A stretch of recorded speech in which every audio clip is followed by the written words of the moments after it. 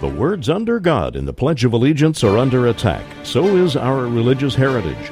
We'll discuss what you can do about it. And Congress is about to expand a children's health care program fivefold, and protections against abortion are gone. Is this Hillary Care too? This is Jerry Johnson Live from Criswell College. Join us as we look at today's news from the Christian worldview for Christ and culture. Mr. Gorbachev, tear down this wall. It's one small step for man, one giant leap for mankind. December 7th, 1941, a date which will live in infamy. I have a dream. It depends upon what the meaning of the word is. Yes. And the people who knock these buildings down will hear all of us soon. We will not tire, we will not falter, and we will not fail. Welcome to Jerry Johnson Live. For the next hour, this is your place for relevant discussion of topics in the news and in our culture from a Christian perspective. Later in the show, we'll open the toll-free lines for your questions and comments. You may also email us at talk@jerryjohnsonlive.com. Now, here is Penna Dexter. I will not hesitate to use military force to take out terrorists who pose a direct threat to America. That's Democratic candidate Barack Obama, senator from the state of Illinois, running for president. The terrorists are in Iraq. He says that we'll go into Pakistan if needed, if necessary. One of our allies in the war on terror. Barack Obama said in a speech in Washington today, if president, he will go after these terrorists in Pakistan. It was a terrible mistake to fail to act when we had a chance to take out an al-Qaeda leadership meeting in 2005.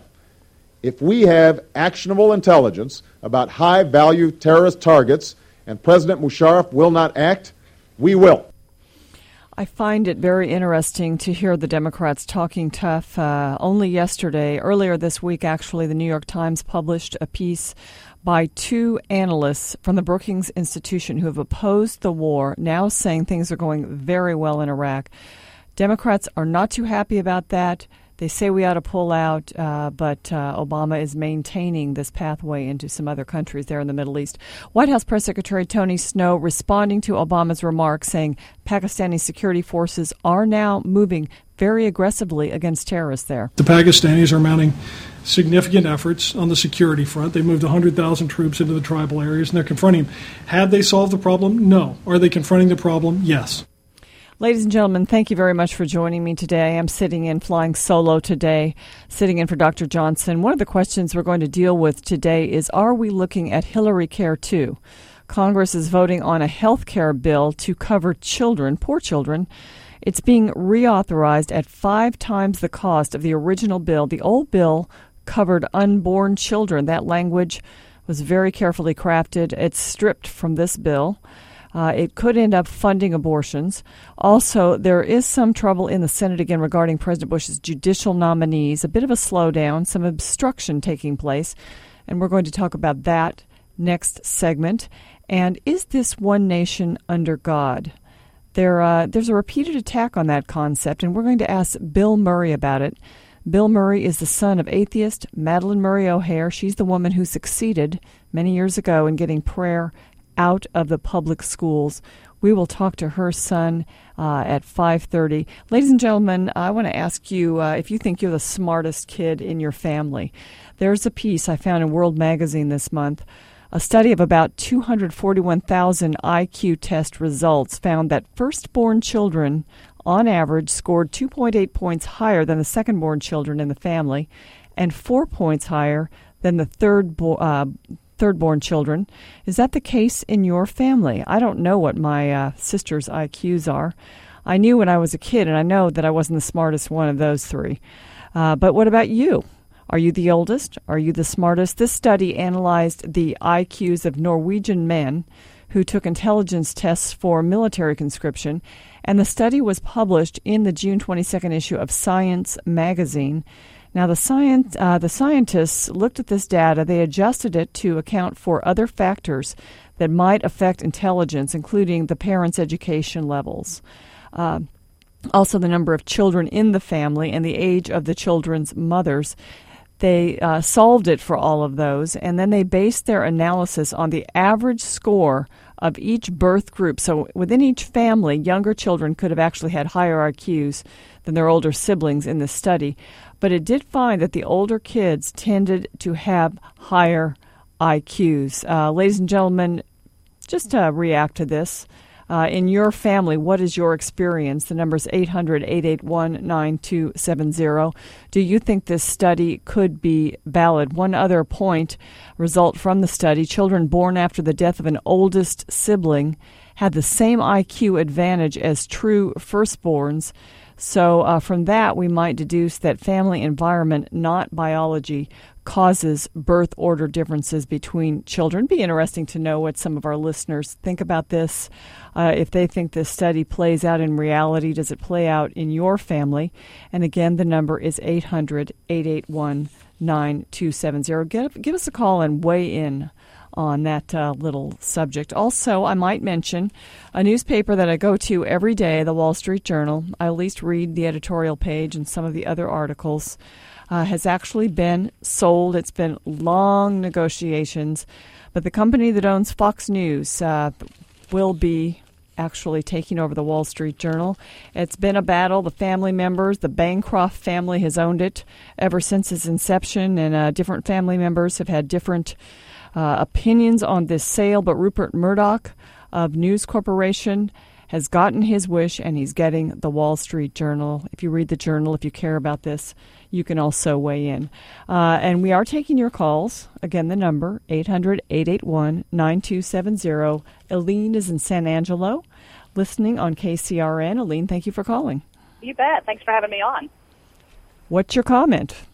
My comment is with regard to intelligence of older siblings versus younger siblings. I am the oldest of two, and my brother is 22 months younger than I am. Unfortunately, he lives in Florida and will not be listening to this broadcast, so he won't hear me bragging on him.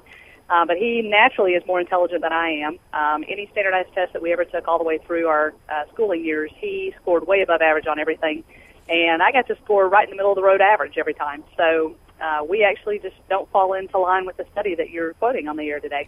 And Eileen, if you would like to let him know, he can actually hear this tomorrow if he goes to www.jerryjohnsonlive.com. Is that right, Larry?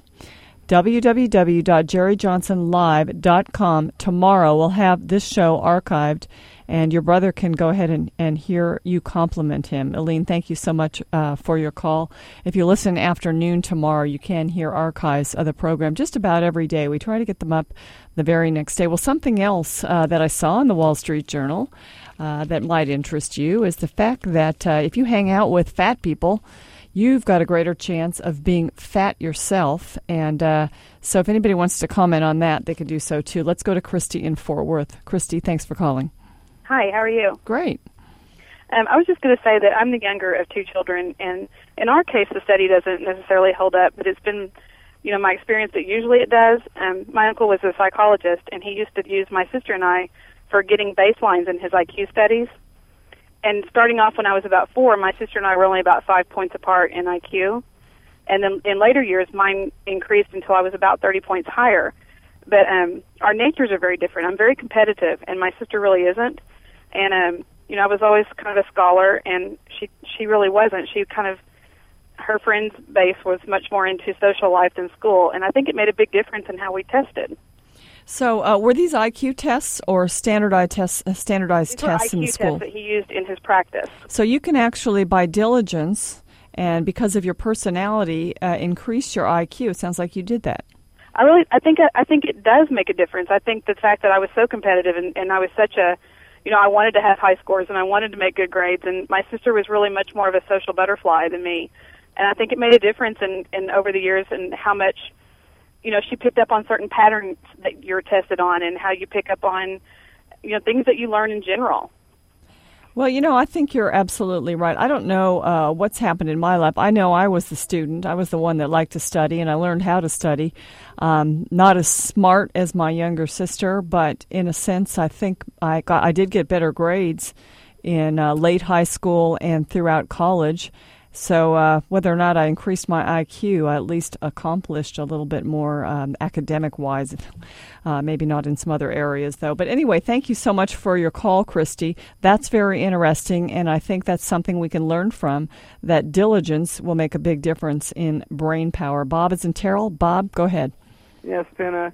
I was the oldest in the family of two. I had a sister, and I was the most intelligent, and going all the way through school. And in college, I took the classes of calculus, discrete calculus, linear algebra, and my sister, she would have never been able to take those kind of classes. And I was 18 hours one semester, and if she would have ever done that, she would have passed out. Yeah, I would too. Those sound like tough classes. Thanks, Bob. We appreciate it. Bob was the oldest. Bob says he's the smartest. And ladies and gentlemen, continue to call in. We'd love to hear from you on this issue. But I also want to go to another news report because Donald Rumsfeld, former Secretary of Defense, made his first appearance on Capitol Hill since he was replaced last year by Robert Gates. And this was, he had to give testimony in the case over Pat Tillman. He and some top Pentagon brass testified before a House Oversight and Government Reform Committee about allegations of a high-level cover-up in the friendly fire death of Pat Tillman. Rumsfeld said there was no cover-up. I know that I would not engage in a cover-up. I know that no one in the White House suggested such a thing to me. You may remember Pat Tillman was a linebacker for the Arizona Cardinals. Actually, he was a linebacker for Arizona State first, and he won a Pac-10 Defensive Player of the Year. Then he went to play for the Cardinals. He played for them 4 years. He turned down a 5-year, $9 million contract to play for the St. Louis Rams so he could stay with the Cardinals. Then he turned down a 3-year, $3.6 million contract and enlisted with his brother in the Army. He was an Army Ranger. He was killed in Afghanistan. He served in both Iraq and Afghanistan. He was killed, and it was 5 weeks before anyone knew, including his family, that he was not killed by the enemy, but he was killed by friendly fire. Now there are accusations of a cover-up. Donald Rumsfeld said there was nothing to indicate that there was a cover-up. It was badly handled and errors were made, but in no instance has any evidence of a cover-up, to use the phrase you used, been presented or put forward. I know of nothing that suggests that. There has been a 3-star general, General Phillips Kensinger, who is actually the one who bears responsibility for that. We will continue on this subject a little bit later in the program, and you can weigh in on it now if you'd like to. Let's go now to Dobby in Dallas. Dobby, go ahead. Oh, yes. When I was in high school, we had IQ tests, but the day that we had them, I had the flu, and I you missed the test? Performing as well, so basically I tested in the upper 70s, but I've gone on to college, and I was even told by a professor he could get me into Harvard. Now, I don't think I'm of that caliber, but so it kind of scared me when he said that. So okay, Dobby, you did take the test. You had the flu, so you probably didn't do as well as you could have. But the question is, how do you relate to your siblings? Are you the oldest, youngest, middle? I have 7 sisters, 1 brother. I'm a twin, and I'm right in the middle. And I would say my brother, who is the oldest, probably has the highest IQ. And from that point on, I'd get into trouble with my sisters if I designated one smarter than the other. Dobby, thank you so much. We've had a little bit of fun with this, and it sounds like this study may have some validity to it. The oldest, maybe the smartest in many families. Well, right now, tonight, maybe tomorrow, the House of Representatives is voting on whether or not to reauthorize the SHIPS program. They call it CHAMP now, but some people call it Hillary Care. And the House Minority Leader John Boehner is not too happy about it. The bill actually removes the unborn child rule, which protected unborn children and their mothers. Is this what we have in store in the next Congress? We're going to talk about it right after this.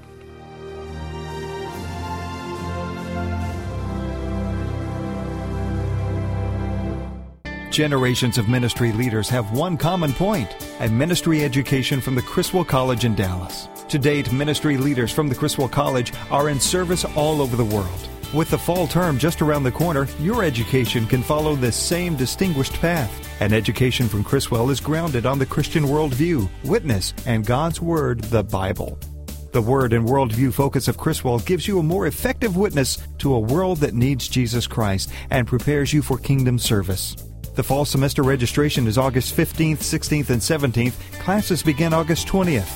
See criswell.edu for details on classes and the Master of Arts in Christian Leadership degree. Criswell students are ready for the challenges of today's ministry environment. Classes in evangelism, missions, preaching, communications, all are fully accredited, and small class sizes point the focus to your success. Find out more at 800-899-0012 and on the web at criswell.edu.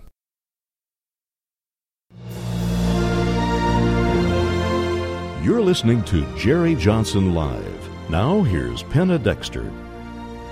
Welcome back to Jerry Johnson Live. The judicial confirmation battles are heating up again. Do you remember the wars over the nuclear option, over President Bush's nominees to the circuit courts of appeal that were blocked by the minority in Congress? Well, now that minority is now in the majority.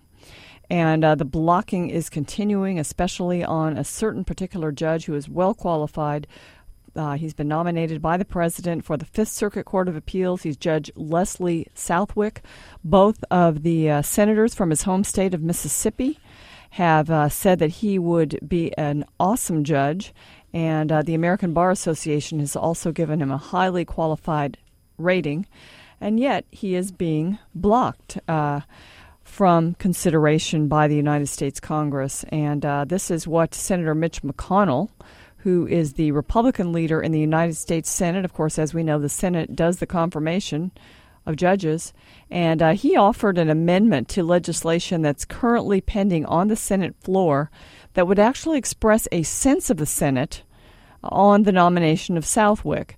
This is just to say we're not too happy that this is not being brought out for a vote. This nomination has languished in the Judiciary Committee for several weeks, actually months, despite last year's unanimous committee approval of Judge Southwick to a district court. He has already been approved to a district court, and so this is just one of those tactics, and there are many reasons for it. I think one of them is to send a message just in case President Bush gets to nominate another Supreme Court justice, because we've heard some comments lately that some of the Democrats in the Senate are not too happy with Justice Roberts and Justice Alito, and that possibly they should not have been confirmed. This according to Chuck Schumer, senator from New York.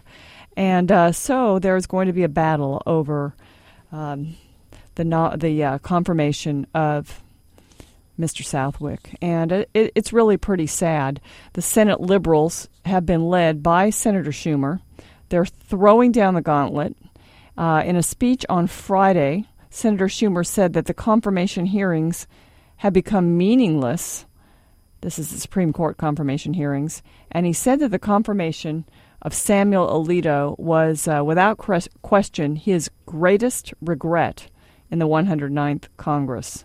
He declared, for the rest of the president's term, and if there is another Republican elected, let me say this, we should reverse the presumption of confirmation.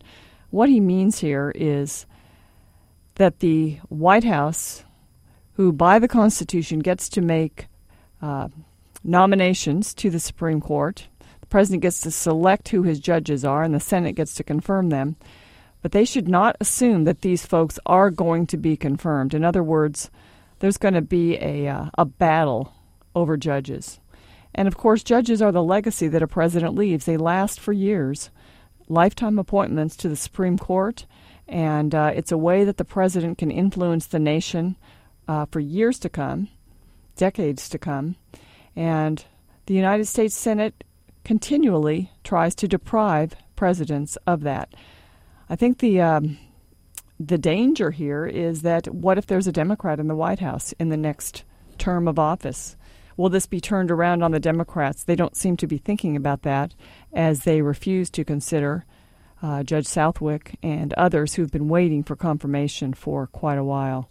Gary Bauer writes this. He says, "My friends, the liberals fully understand the role the federal judiciary has assumed in recent decades, and they are prepared to do whatever it takes to preserve this bastion of raw political power. With the Supreme Court acting as an unelected, super-legislative tribunal that answers to no one, our courts have actually become active participants in the cultural war, a strategic ally of the left, helping to advance and legitimize a radical agenda that could not pass any legislature." That is so true. Many of the laws that have never been able to pass in the House and in the Senate, could never pass any legislature, come upon us because of the United States Supreme Court. Witness Roe versus Wade, witness overturning laws against homosexual practice, Lawrence versus Texas, and many, many others, many ways in which our freedoms have been curtailed through the courts. Liberal agendas have been placed into law because of the courts. The court in Massachusetts brought same-sex marriage to that state, and we're going to be battling that for a long time. Gary Bauer says our elected representatives did not vote to ban God from our public schools, nor did they create a right to abortion on demand or vote to redefine the meaning of marriage. And yet, for taking the slightest step back, and guess what that step is? Upholding the ban on partial birth abortion. For taking that step and finding that Congress can in fact prohibit a gruesome procedure that a fellow New York Democrat once decried as infanticide. That's Daniel Patrick Moynihan, a senator. He's dead now, but he once said partial birth abortion was infanticide.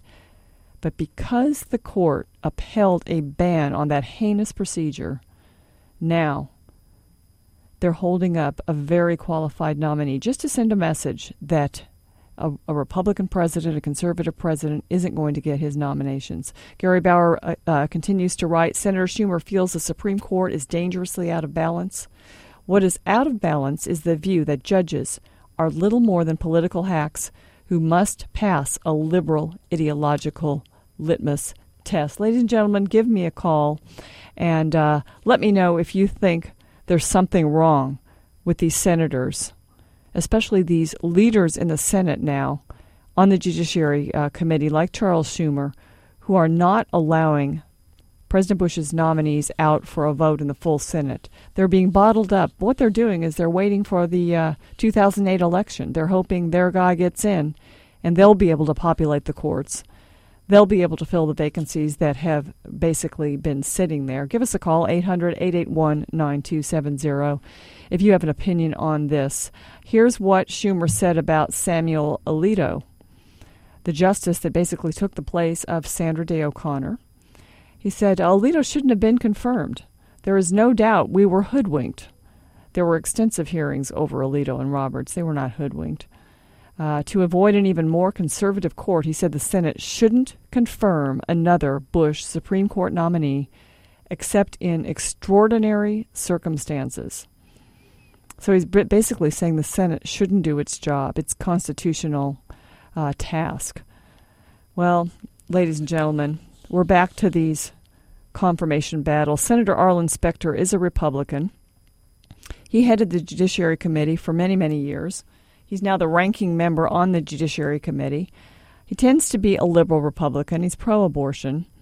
But right now, he is pretty upset with the Democrats. He said that he'll use his power as ranking member of the Judiciary Committee to study the decisions of the Roberts Court to see if the new justices have ignored precedent. So he's going to stand with the Democrats on studying the decisions, but he also says that he's going to fight hard for the confirmation of Southwick and others. We are taking your calls to discuss this situation. The number is 800-881-9270, and Jackie is in Fort Worth. Jackie, go ahead. Hello there. Hey, I'm just going to, I listen to a lot of talk shows, and there's always, things that aren't right. But what I would need to know is, I agree with you 100%. It's crazy to have the liberals stopping things that should be going. But what do we do? What can we do to change it? it's frustrating to hear, but not be able to do. Right. Well, because senators are your elected representatives, you can talk to them. One of the senators from the state of Texas, John Cornyn, is on the Judiciary Committee. That's where Southwick is bottled up. And I'm sure he's not part of the problem. He's normally part of the solution in these areas. But he would be one just to call to talk to his office and tell him how strongly you feel about the president's judicial nominees getting out of committee and getting out on the floor for a vote. If this nominee were sent out to the floor of the United States Senate, he would be confirmed because there's no reason to vote against him. There are some very, very nebulous reasons that are being given for bottling up Judge Southwick. And the number to call any senator is actually the Capitol switchboard number is 202-224-3121, 202-224-3121. And so really that is the best way. And also just talk it up among your friends because this should not be happening. It's not fair. And the reasons that Judge Southwick is being bottled up, I mean, he's such a great guy. He even served in Iraq. After being a judge, he actually took a leave from that, and he went and served a couple of years in Iraq. So he's a real patriot. But he's got a couple of charges that have been made against him. They couldn't find out of his hundreds of rulings anything to really nab him on or nail him on. So they went to some rulings where he was just actually not the author of the rulings, but he joined them. And in one of them, they complained that the opinions that he joined had used troubling words like homosexual lifestyle. And what this ruling did was took custody of an 8-year-old girl from her bisexual mother and gave it to her father. They didn't like that. They also didn't like a ruling where a woman was exonerated for using the N-word against a fellow employee. There were some extenuating circumstances, didn't excuse this, but she was not fired, and that was upheld. So, these are just ways of making a political statement, saying that the president has no right to his nominees, and it really isn't fair, and it really shouldn't happen. And unfortunately for the Democrats, they're going to find out it's going to be turned around on them if they don't watch out. Well, ladies and gentlemen, next up, how can we preserve our religious heritage in America? One nation under God, that's what we are. But some people don't like that. We're going to ask Bill Murray about it. He's chairman of the Religious Freedom Coalition. Stay with us.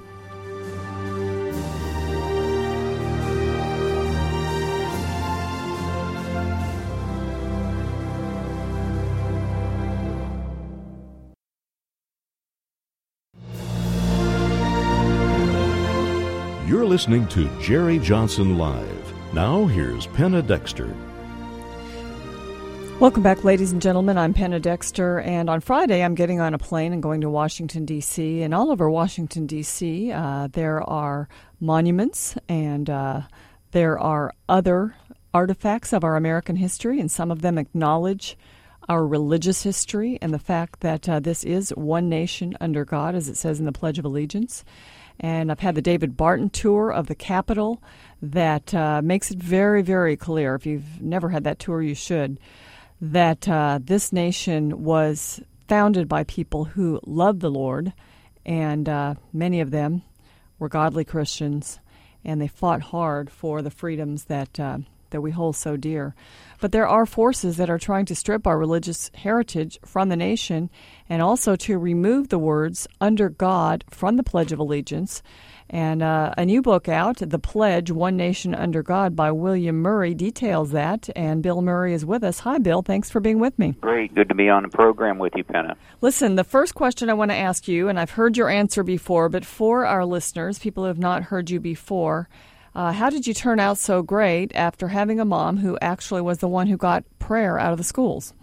Well, that probably is the very reason. You know, one of the odd things, and I can't really mention some names, but one of the things you find up here is I know really 2 senators and several congressmen that were raised in really strange, far left-wing, secular and atheist environments like I was, that turned out to be extremely conservative, well-rounded men who fight for the same things I do, and it is. I think more than anything else, when you're raised in a dysfunctional environment with either no God or with a some kind of a really warped ideas of who God is, you are actually, I think, more likely to be saved because it's like living in a dirty pond. You know, the duck in the dirty pond. All you need to do is experience the clean pond once, and you realize that where you were, there's something wrong with it. Bill Murray is my guest. Of course, his mother, of whom we've spoken, was Madalyn Murray O'Hair, and she brought the court case that got, I guess you'd call it government-led or teacher-led prayer out of the public schools. But, I know, Bill, that God had his hand on you, and he's raised you up, and you are the founder of the Religious Freedom Coalition, and you work hard, and you have great concern over our religious heritage and how our history is being rewritten, isn't it? Well, it'd be worse if it's more than history. It's more than history. It is not only rewriting of history, but it's a cleansing of history. It's almost Orwellian. This pretense that George Washington was a deist and that Thomas Jefferson was probably an atheist, and this is bizarre. George Washington over and over again invoked the name of the Savior, referred to himself as a Christian in many of the orders that he gave, the written orders that he gave. He literally used the words "under God" when he was talking about this new nation under God and directing his troops. And Thomas Jefferson himself on his monument, you said that you're coming here. One of his quotes on his monument here is, "The God that gave us life gave us liberty." He referred to himself as a Christian, although his by our standards it was a little bit misty, because he believed that yes, Jesus was the Son of God, but he was not a divine, which is a kind of a contradiction. But they did believe that liberty was, that religious liberty was our first liberty, that it was the first freedom, that it was the foundation of all other liberties.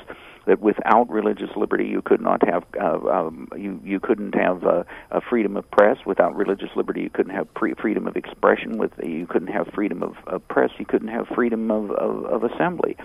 And that is the big danger. It's more than rewriting our history. It is by eliminating that and eliminating the religious freedom that goes along with that history, we also erode all of our other freedoms. Many of us have been aware of this, but I think what brought this to the radar screen of countless Americans was this battle over the words "under God" in the Pledge of Allegiance, and the fact that the Ninth Circuit Court of Appeals actually ruled the wrong way on that, and people were really surprised about that, weren't they, Bill? Well, yes, they were, and unfortunately, it is back in the Ninth Circuit Court. Atheist Michael Newdow is an extremely dangerous man, and I mention him and give some details on him in my book. But he is a doctor. He's an extremely intelligent man, and he has gone out and gotten a law degree for the only purpose of pursuing suits like this. And he lost the suit to remove under God when it finally reached the Supreme Court from the Nutty Ninth or the Ninth Circuit because of a technicality. So he's back at it? Well, yes, and this is why we're pursuing the Pledge Protection Act. He has actually won in a district court, again in California, of course. And the case has moved into the Ninth Circuit Court.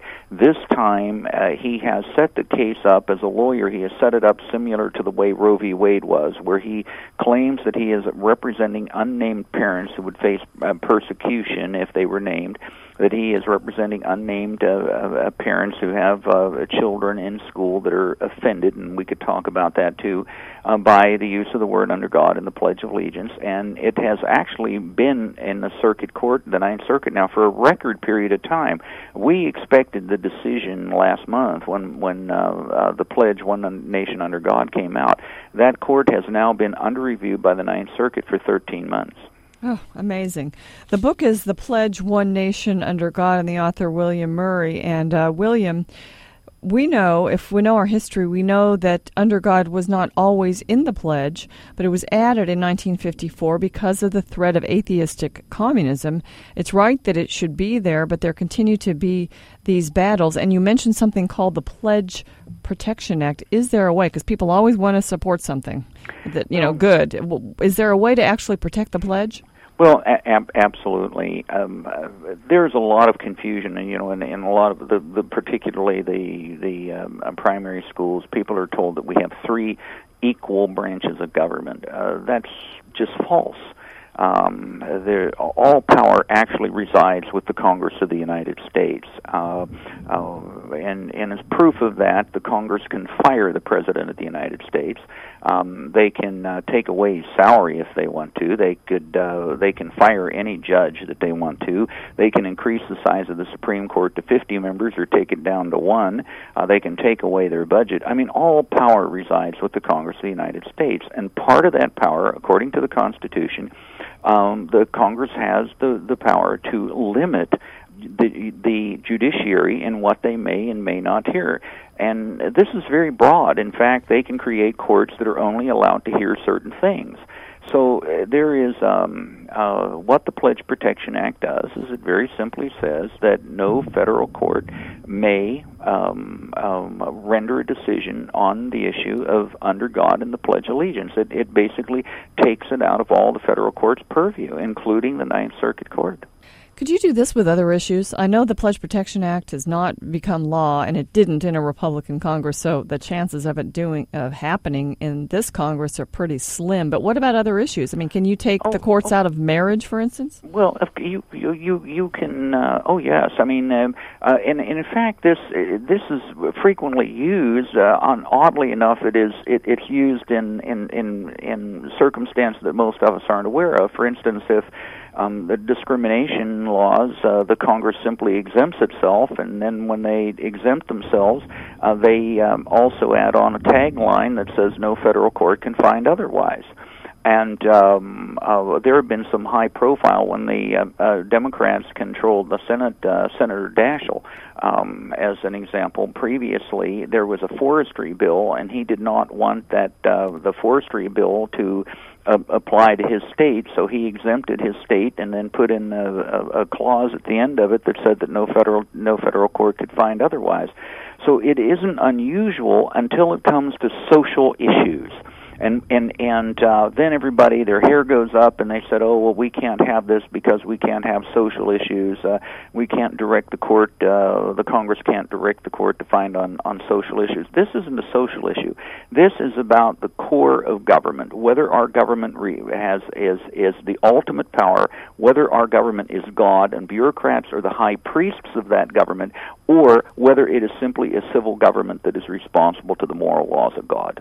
This is a great book. I recommend it, The Pledge, One Nation Under God. Bill, very quickly, before we get to the end of the segment, what is the danger if we allow this trend to continue that really strips religion from our society, our government?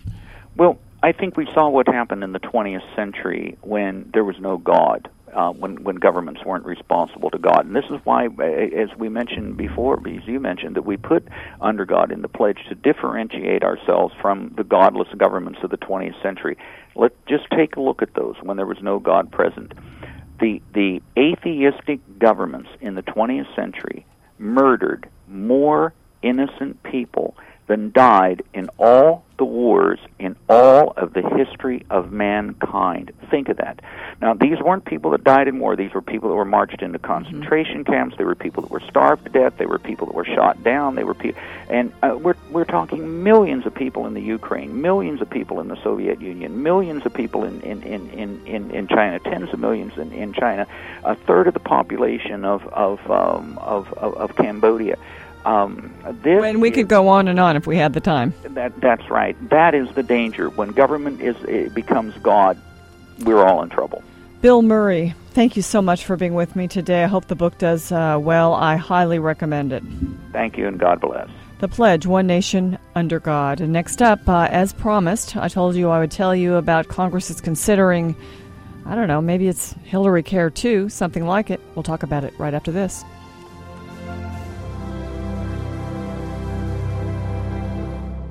Generations of ministry leaders have one common point: a ministry education from the Criswell College in Dallas. To date, ministry leaders from the Criswell College are in service all over the world. With the fall term just around the corner, your education can follow this same distinguished path.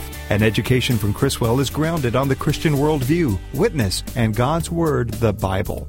The Word and Worldview focus of Criswell gives you a more effective witness to a world that needs Jesus Christ and prepares you for kingdom service. The fall semester registration is August 15th, 16th, and 17th. Classes begin August 20th. See criswell.edu for details on classes and the Master of Arts in Christian Leadership degree. Criswell students are ready for the challenges of today's ministry environment. Classes in evangelism, missions, preaching, communications, all are fully accredited, and small class sizes point the focus to your success. Find out more at 800-899-0012 and on the web at criswell.edu.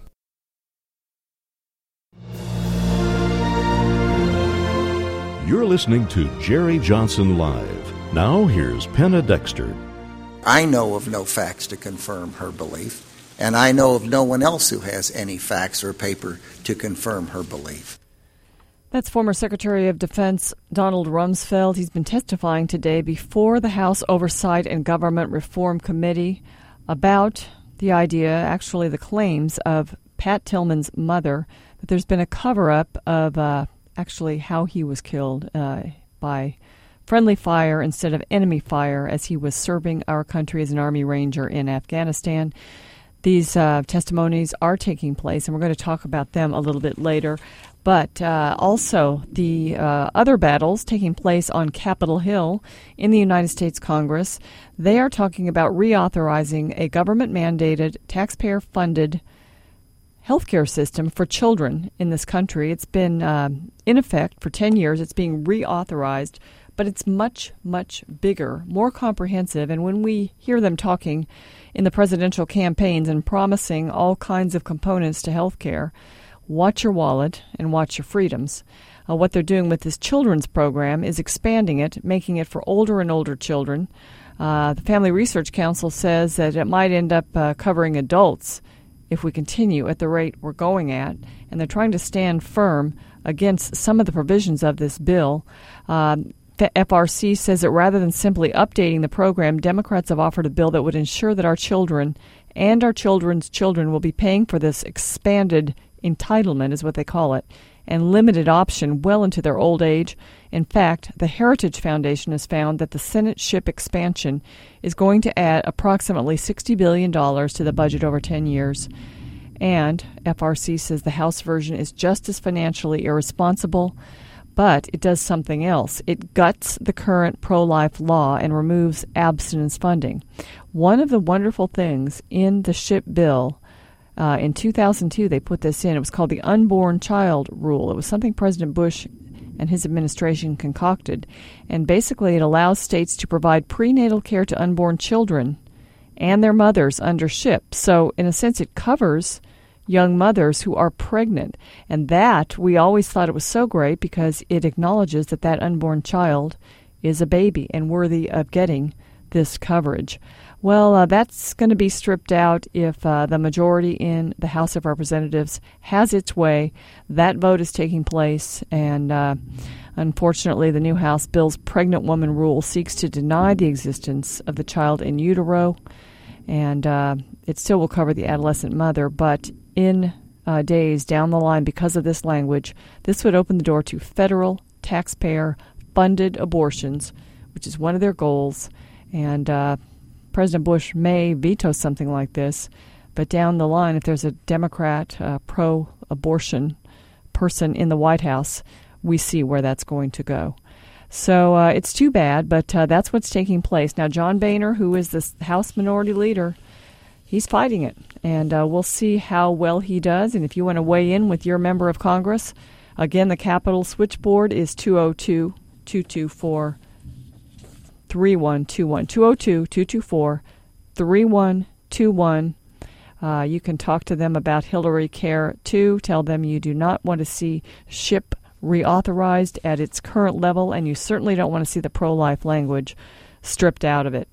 Well, let's go back to Patrick Tillman, Army Ranger, killed friendly fire in Afghanistan. He was serving our country. He was a former NFL football player. And Donald Rumsfeld testified today. There's this charge of a cover-up. He read from a memo that he sent to Department of Defense employees early in his tenure. It says, do nothing that could raise questions about the credibility of DOD.